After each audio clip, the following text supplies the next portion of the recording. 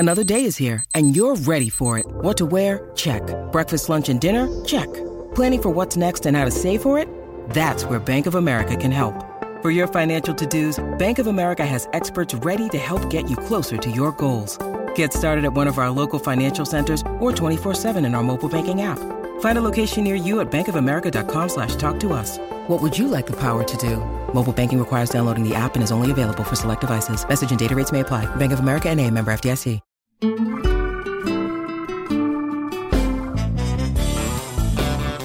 Hello and welcome to South Beach Sessions. You know we are growing around here at Meadowlark Media. We are adding a lot of voices and people and talents and expertises that are someone and people that I think that you are going to really grow to admire and love their work if you don't already. And Lynn Novick has been someone who has been making great documentaries with Ken Burns for a long time. The latest is Hemingway. It is exhaustive. It is profound. It is humanizing. It is complicated. And I want to talk to her about that because it, like much of what she makes, is artful on subject matter where the degree of difficulty, I don't believe people understand how hard it is to go through archives and keep that visually stimulating when you're going through such dense and complicated subject matter. So anyways, I'm thrilled to have Lynn Novick doing advisory stuff and consulting stuff for Meadowlark Media, and thrilled to have her on with us now to talk about her latest work, which is, as I said, as all of them seem to be, Lynn, and thank you for joining us, exhaustive. Did you enjoy this process? Are you someone who enjoys the meticulous thoroughness of having to go through every piece of dust and particle in someone's past and bring it to life? Well, thank you, first of all, Tan, for having me. And I'm really excited to be working with all of you.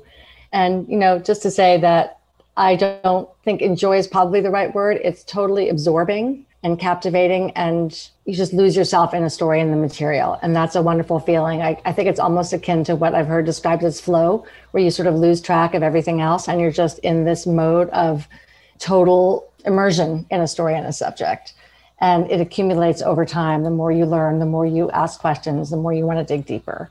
And one of the wonderful things about the work we do is how collaborative it is. So we have a credible team of producers who dig deep for all the archival material that Ken and I get to review with our editors and with our producer, Sarah Botstein. So you sort of just try to get your arms around a subject and let it all wash over you, and then respond to the material as you go along.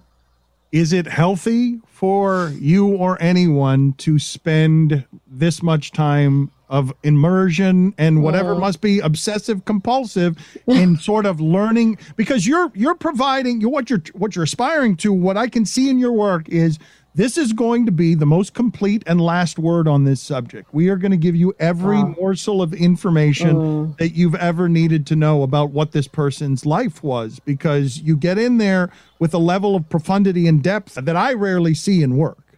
Oh, wow. Well, thank you for saying that. I hope we're never the last word, because another filmmaker would have made a very different film about Hemingway, just as comprehensive, for example. So we pick and choose the things we think are interesting and important to highlight. And if it were you doing it, you'd probably pick other things. So, we shine our light where we think the story takes us. And there's a certain kind of serendipitous process to that. Like, for example, the writers that I interviewed for the film who appear on screen, we didn't know at the beginning who they would be or what they would say. And someone else could go and talk to 10 other writers and have a completely different perspective on Hemingway. So I think what we hope is that we open the door to an audience to getting to know a subject and to fall in love with that subject as much as we do. And I'm not saying fall in love with Ernest Hemingway. He's a very problematic figure, especially for our time. But to be sort of captivated by the story of his life as we were. And that's what we hope to share. What did you think was the hardest or most complicated, challenging thing to be found in this? Because there was a lot of it. Yeah, there is a lot. I mean, I think the challenges are on multiple levels. As filmmakers, I think one of the central challenges was that if we're making a film about someone who's really an artist, he's an artist with words. So, but we're making a film, which is a visual medium. And words aren't really all that visual, ultimately. I like to read, but when I'm reading, I'm imagining in my head what I'm reading on the page. So we had to find a way to showcase his art and his genius with words visually. And going into it, we knew that was going to be really, really difficult. And it would take a lot of trial and error. So sometimes we might be, let's say he's written a short story about a man on safari in Africa. Okay, are you going to look at real people on safari in Africa from the 1930s? Or are you going to be looking at live cinematography of Mount Kilimanjaro? Or, what are you going to look at? Because you got to look at something. So it was really a very difficult process of trying to find visuals that would give the audience a sense of imagining the story and not having it feel like paint by numbers. That was a challenge. And I think on a more existential question, the challenge of Ernest Hemingway, the human being, he created a persona for himself, this super macho man about town who knew everything. He hunted, he fished, he loved bullfighting. He was married many times. He drank too much. There's sort of an encrusted persona that's not a real person. And so how do you penetrate that and get through to the human being that he didn't want the world to really see? And then when you do that, are you going to like this guy or not?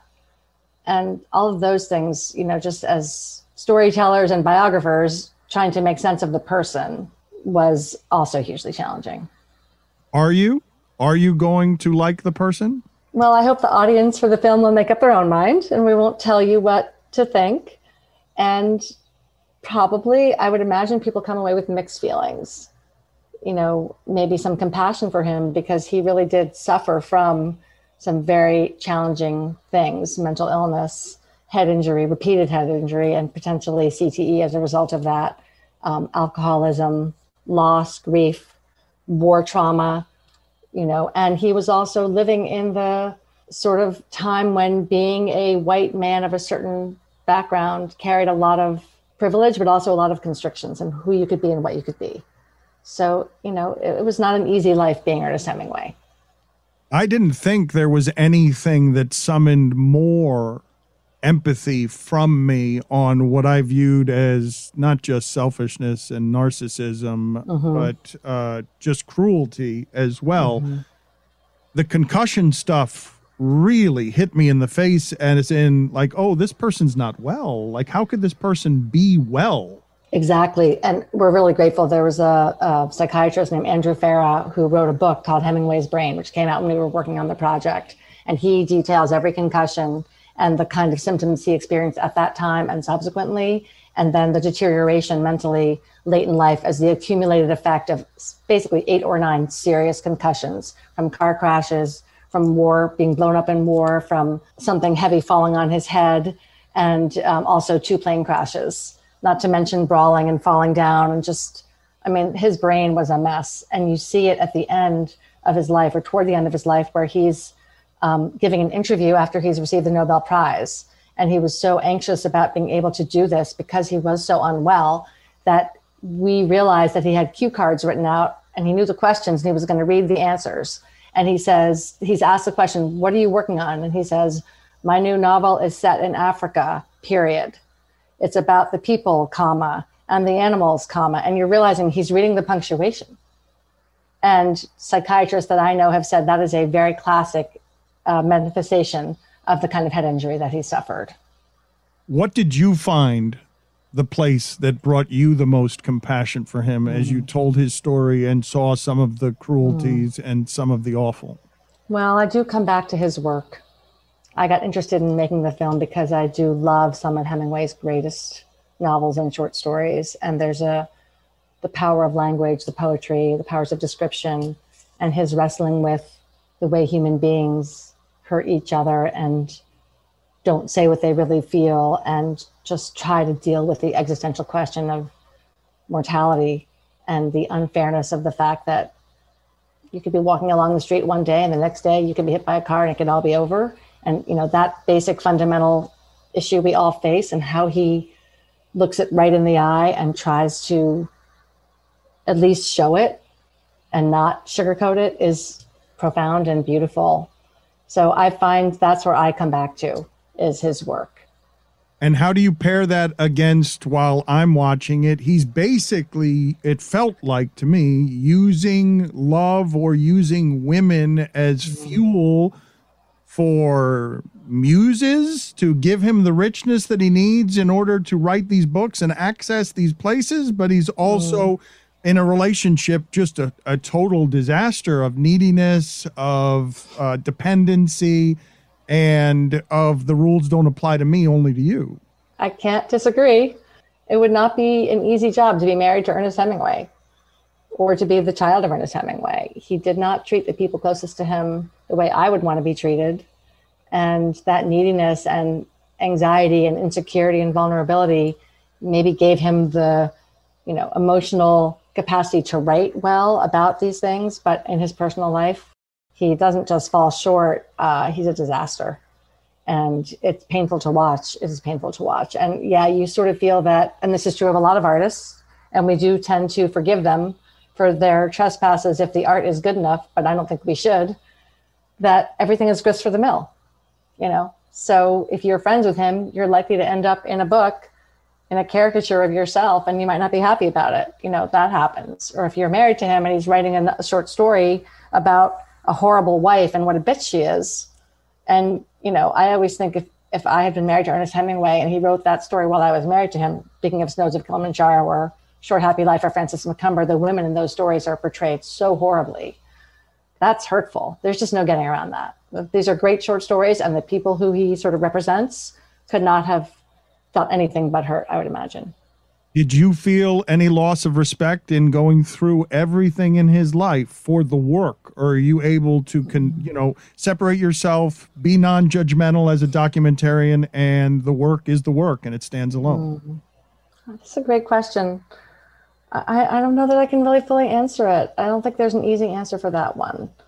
We were interested in his life and who he was and how his life affected his work and vice versa. So it's hard to separate. I'm not of the school of thought that you just leave the art in isolation and the person doesn't matter. And I don't think there's a way to reconcile it. So I guess I hope we can kind of hold in our heads or hearts, this is a complicated, problematic person. And he hurt a lot of people and he took what he wanted and he ended his life tragically. And he also left us with some timeless works of art that are worth reading. Can you explain to me your process with Ken on what you choose as subject matter? Because it seems like you guys are going to degree of difficulty, dry places told over a long time that requires the viewer to be discerning and committed to, hey, this is going to be something that is slow and heavy, but you're going to immerse yourself in it. I'm just curious about your process because you guys choose things that are so sprawling and impossible that you must be making difficult choices on purpose. Every topic, every subject, every film we've made has its own particular reason why we chose it, and not for the degree of difficulty, but I guess, at least for myself, feeling, the more you do this and the more you feel you understand how to make these kind of stories come alive on screen, the more you might aspire to something that's going to be hard. So for me, the hardest thing wasn't Hemingway, but was the Vietnam War. That was an unbelievably difficult project because of how unsettled the history was and how divisive it is and how people don't agree on what happened, let alone why or whose fault it was or anything. And then on top of that, kind of grasping, really trying to understand the Vietnamese perspectives on the war and what their experiences were and how we didn't know that as Americans.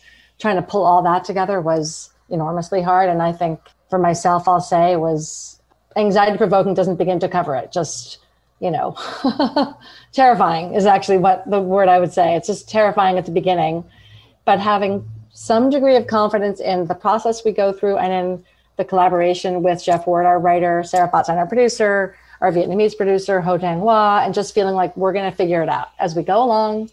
We will keep our minds open. We will try things out. We'll just see where it takes us and hope it works out. Philosophically, what is your relationship with that terror? Is the terror where you have to go? Because you cannot choose things like the war, baseball, prohibition, the Vietnam War, college behind bars. These are not things that you can choose unless you're deciding, I want to do the most difficult crossword. You're purposely doing things that are going to be hard. Like that's part of I don't want to say the joy, but the fulfillment of having done it afterward, because it can't, none of it can be joyous. It can't be. Well, it can be joyous, actually. That's the interesting thing. I don't know why, but in the terror, putting one foot in front of the other and just moving forward, not knowing where you're headed, is terrifying, but also exhilarating in that it can be so open. So I don't know. I think I don't go into it thinking, oh, this is going to be really unpleasant and I'm going to have a stomach ache and I'm going to be just mortified and terrified, but more out of that terror and sort of fear of not knowing what you're going to do comes a kind of energy to try to figure it out. It could be paralyzing, but actually it can be very energizing. So it's getting off the plane in Hanoi and saying, okay, I've never been to Asia. I don't speak Vietnamese. I'm going to figure out a way to navigate this place, find people who can help us, and just talk to people and understand what is the war? What does it mean to them? And over time, we'll figure it out. So it's kind of exciting. A lot has changed over the years, but one thing that hasn't, the great taste of Miller Lite. Another thing that hasn't changed is that it's less filling. So what's the best thing about the original light beer? I pose this question to you. I don't know. You tell me right now. Okay, yeah, that's good. I like that. Miller Lite sparked this debate in 1975, and we still haven't settled it. The best thing for me about a nice Miller Lite is when I'm on the boat, I bring those tall, I don't even go for the regular 12-ounce cans. I hit the tall boy 16-ounce cans. They usually come in a 4-packs wherever I buy beer. You put it in the cooler, you put some ice on top. The moment you take it out and the sun reflects off that gold top of Miller Lite with that white can, a beautiful sight out on the open ocean. You don't have to choose what's best. Miller Lite has great taste and is less filling, and it tastes like Miller time. To get Miller Lite delivered right to your door, visit MillerLite.com/beach, or you can find it pretty much anywhere that sells beer. Celebrate responsibly. Miller Brewing Company, Milwaukee, Wisconsin. 96 calories per 12 ounces, fewer calories and carbs than premium regular beer. The Vietnam War, is that the most fulfilling project that you have done because of the terror and because of that? Or would you regard something else as the most fulfilling? Just something that when you were done with it, you were like, man, that was just really rewarding work and I'm a little extra proud of it for whatever your reasons. Yeah, the Vietnam War was a profound experience. And I think getting to know so many Vietnamese people who lived through it and American veterans and people who protested the war, and knowing that it was such a traumatic experience for so many people in so many different ways, to figure out ways for them to share that story with us and to kind of absorb it was often very painful and completely devastating. But also, I don't know, it felt like this really matters. People need to hear this story, and people are going to be grateful for the way we've told it, hopefully. And we were grateful to be present when the people that we got to talk to told us their stories. And I like to hope that it helped them too. So I interviewed a woman named Jean Marie Crocker, who was a Gold Star mother of the Vietnam War. Her son Mogi had died in the mid 60s when the war was still kind of at the beginning of the big escalations. And, 40 years later, she was still remembering the day she got the news that he had died, like it was yesterday. And asking her to tell that story was, well, just hard. And I worried afterwards that, maybe that wasn't the right thing to do, to ask someone to relive a trauma like that. But after the film came out, in speaking with her, she said it really helped her to tell the story. And she felt it could help other people who'd been through that. And she heard from people who also had lost children in Vietnam and other wars, and that somehow her generosity of going through that pain again, it helped her to heal. So that's not always true. And I don't want to be, overly simplistic about it, but I hope that sometimes, even though we're asking people to share extremely painful experiences, it is for the greater good. Was there anything in Hemingway, not hard like that, but that was a moral challenge or something? Hey, should we be doing this? Is this the right thing? Like, how many of those crossroads, when you're exposing so much of a man's life, and this is a public man, but when and he's gone, and you're trying to be fair at every turn, but did you find yourself in any moral crossroads there? Not to the same degree, I would say, because Hemingway's gone, like you said, and he made his own bed, so to speak. I was very acutely aware, and I know Ken and Sarah and Jeff were too, of just how would the film land for, let's say, his family. I mean, he's a real person. His son Patrick is still alive. I interviewed him. I know him pretty well. He was incredibly generous with us. And at one point he said, he loved his father. He thought he had a wonderful childhood. It was incredibly special to be Ernest Hemingway's son. But then when he talked about Hemingway's very complicated relationship with another son, Gregory, who liked to dress in women's clothes and was definitely on the gender fluid spectrum, Hemingway, the father, was enraged and horrified by this, and they had a enormous conflict over it. And Patrick, in describing this dynamic, said it was very difficult to be Ernest Hemingway's son. And he said, I don't know if you're familiar with, there's a painting by Goya called Kronos Eating His Children. That's a horrifying image. And knowing that Patrick felt many different things about his father, I did carry the burden of making a film that would be tough on Hemingway. And Patrick, there's no one tougher in a way, but it's his dad. So how do you integrate that? It's very difficult. So I think it was very generous of Patrick to give us access to his father's work and say, you tell the story that you think should be told. Let the chips fall where they may. We're not going to tell you what to say. Well, I'm sure there'll be parts of this film we won't like, and I'm sure there are. So we had to kind of carry that. Did you talk to him afterward? Do you know how he felt about the film? Yes, they love the film.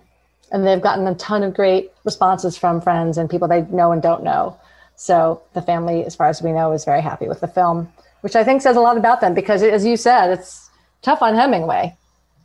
Well, you are so exhaustive, though, and you're trying to be fair. And the detail, you're bending over backward, trying to just tell the story and not be judgmental about it. Has there been a criticism that you have seen that has been fair? I haven't seen much criticism because you guys, I don't want to say that you're immune to criticism, but you tackle subject matter so thoroughly that it is hard to criticize. Well, look, we welcome criticism, frankly. I always appreciate really thoughtful critiques of our work because I learn something, and often a writer or a critic is looking at something from a different perspective than the way we chose to look at it. I haven't seen too much criticism of Hemingway, and frankly, I expected that there would be more because of his very nature of who he is. He's a white man of privilege who occupies or had occupied a very high position in the world of literature, and we're in a moment where we're questioning and challenging that privilege and that right to be considered a great writer, given who he was, and given his misogyny, and given the racism that's in his work and anti-Semitism. I think I'm not surprised, but I'm glad that we were able to present a portrait of him that is nuanced and complicated and doesn't shy away from holding him accountable for these things. So that criticism is out there, but it hasn't been as much as I thought it might be. I don't know how long you have to work on something like this. Years seems obvious. So how much did the story change with just the way America changed over the last 36 months? Yeah.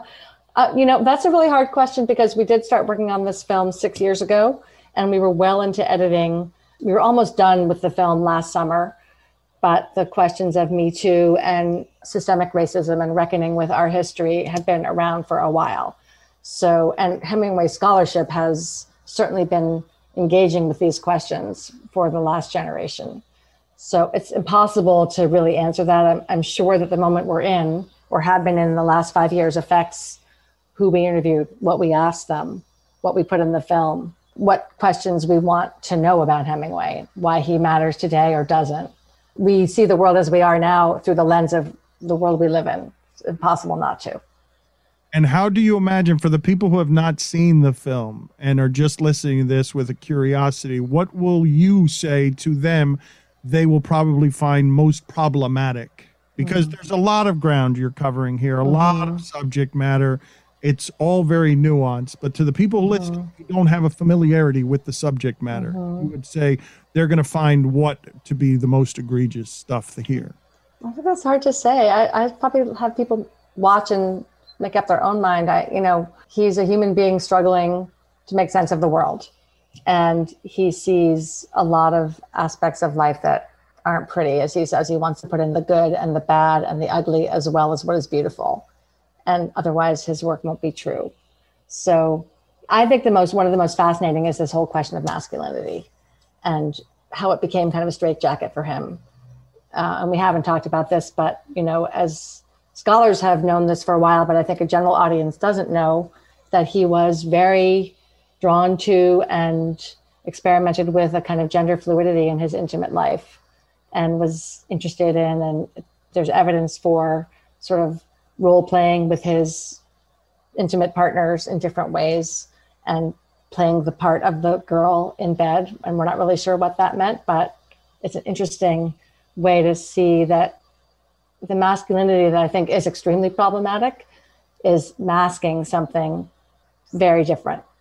And it showed in the relationship with the son you didn't interview, right? Like there was some loathing there that was directed as his son because he wasn't being honest with himself about what manhood meant to him. And he was clearly buying into his own myth of, I have to be the hunter, the boater, masculine, manly man, even though I'm not in private.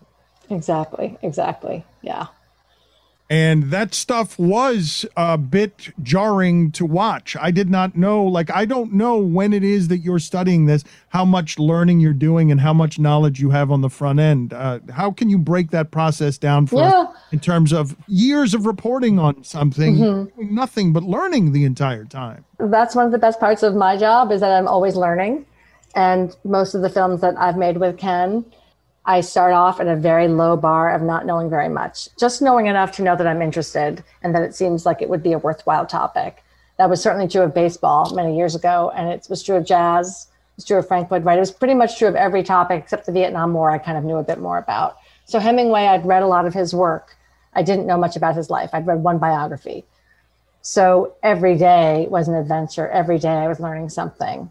And that's wonderful. It's such a privilege. I don't remember everything that I learned. I don't remember everything that I didn't know before, but I know that at the beginning I had a very, I'd say, simplistic idea of who he was and not a very deep understanding of his work either. Can you take us through the mining for stuff? Like how meticulous is it? How often are you calling Ken with, holy shit, you're not going to believe this? Ken and Jeff and Sarah and I are on the phone all the time. Oh my God, you won't believe what we just found. 100%. And our producers are often going to the archives, in the case of COVID virtually, but otherwise in real life, going to an archive and coming back with material and saying, take a look at this. You won't believe this picture. You won't believe this quote. You won't believe this piece of footage that we found. And the more we see, the more we kind of understand the full range of the person. In Hemingway's case, he was a pack rat. He saved everything. And his mother was a pack rat and she saved everything. And so they have family albums like you would not believe of his entire childhood and all of his siblings. They each have a photo album made by the mother with pictures of every stage of life and captions. You can kind of eavesdrop on his private conversations with everyone in his life because every letter he ever wrote, he saved. So if you can imagine, everyone went through every email you ever wrote, every phone call you ever had, and pulled out the interesting parts. So you sort of, it's an extraordinary life in that it is so well documented. And that was a revelation every day.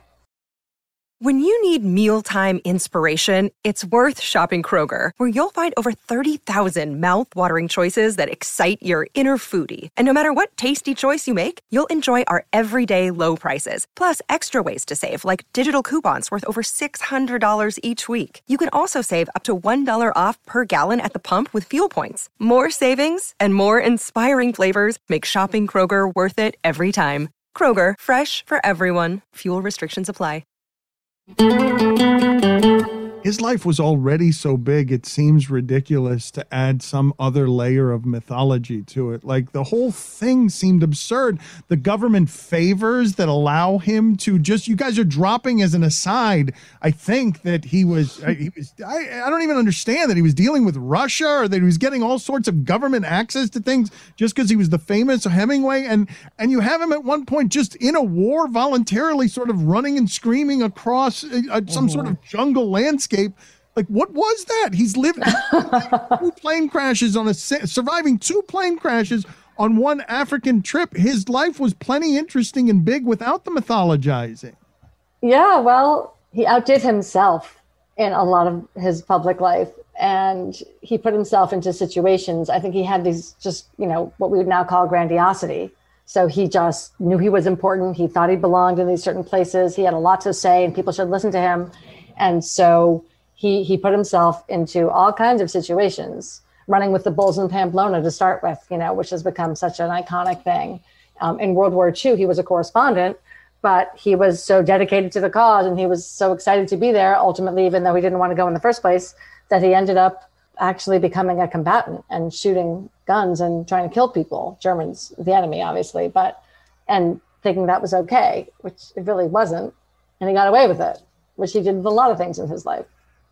You can't make this stuff up. You can't. Anything that you regard, you would put number one on sort of most shocking, like in terms of revelations, because it was replete with them. Every time it seemed like there was a whole lot of, you've got to be shitting me. Like what, how many times is this dude going to get hit in the head? Like what? Yeah. Like, are you kidding me that he's just going to continue to have that the greatest American writer of our time, maybe any time, that this person is clearly mentally ill because he has taken he's crazy because he's taken way too many blows to the head.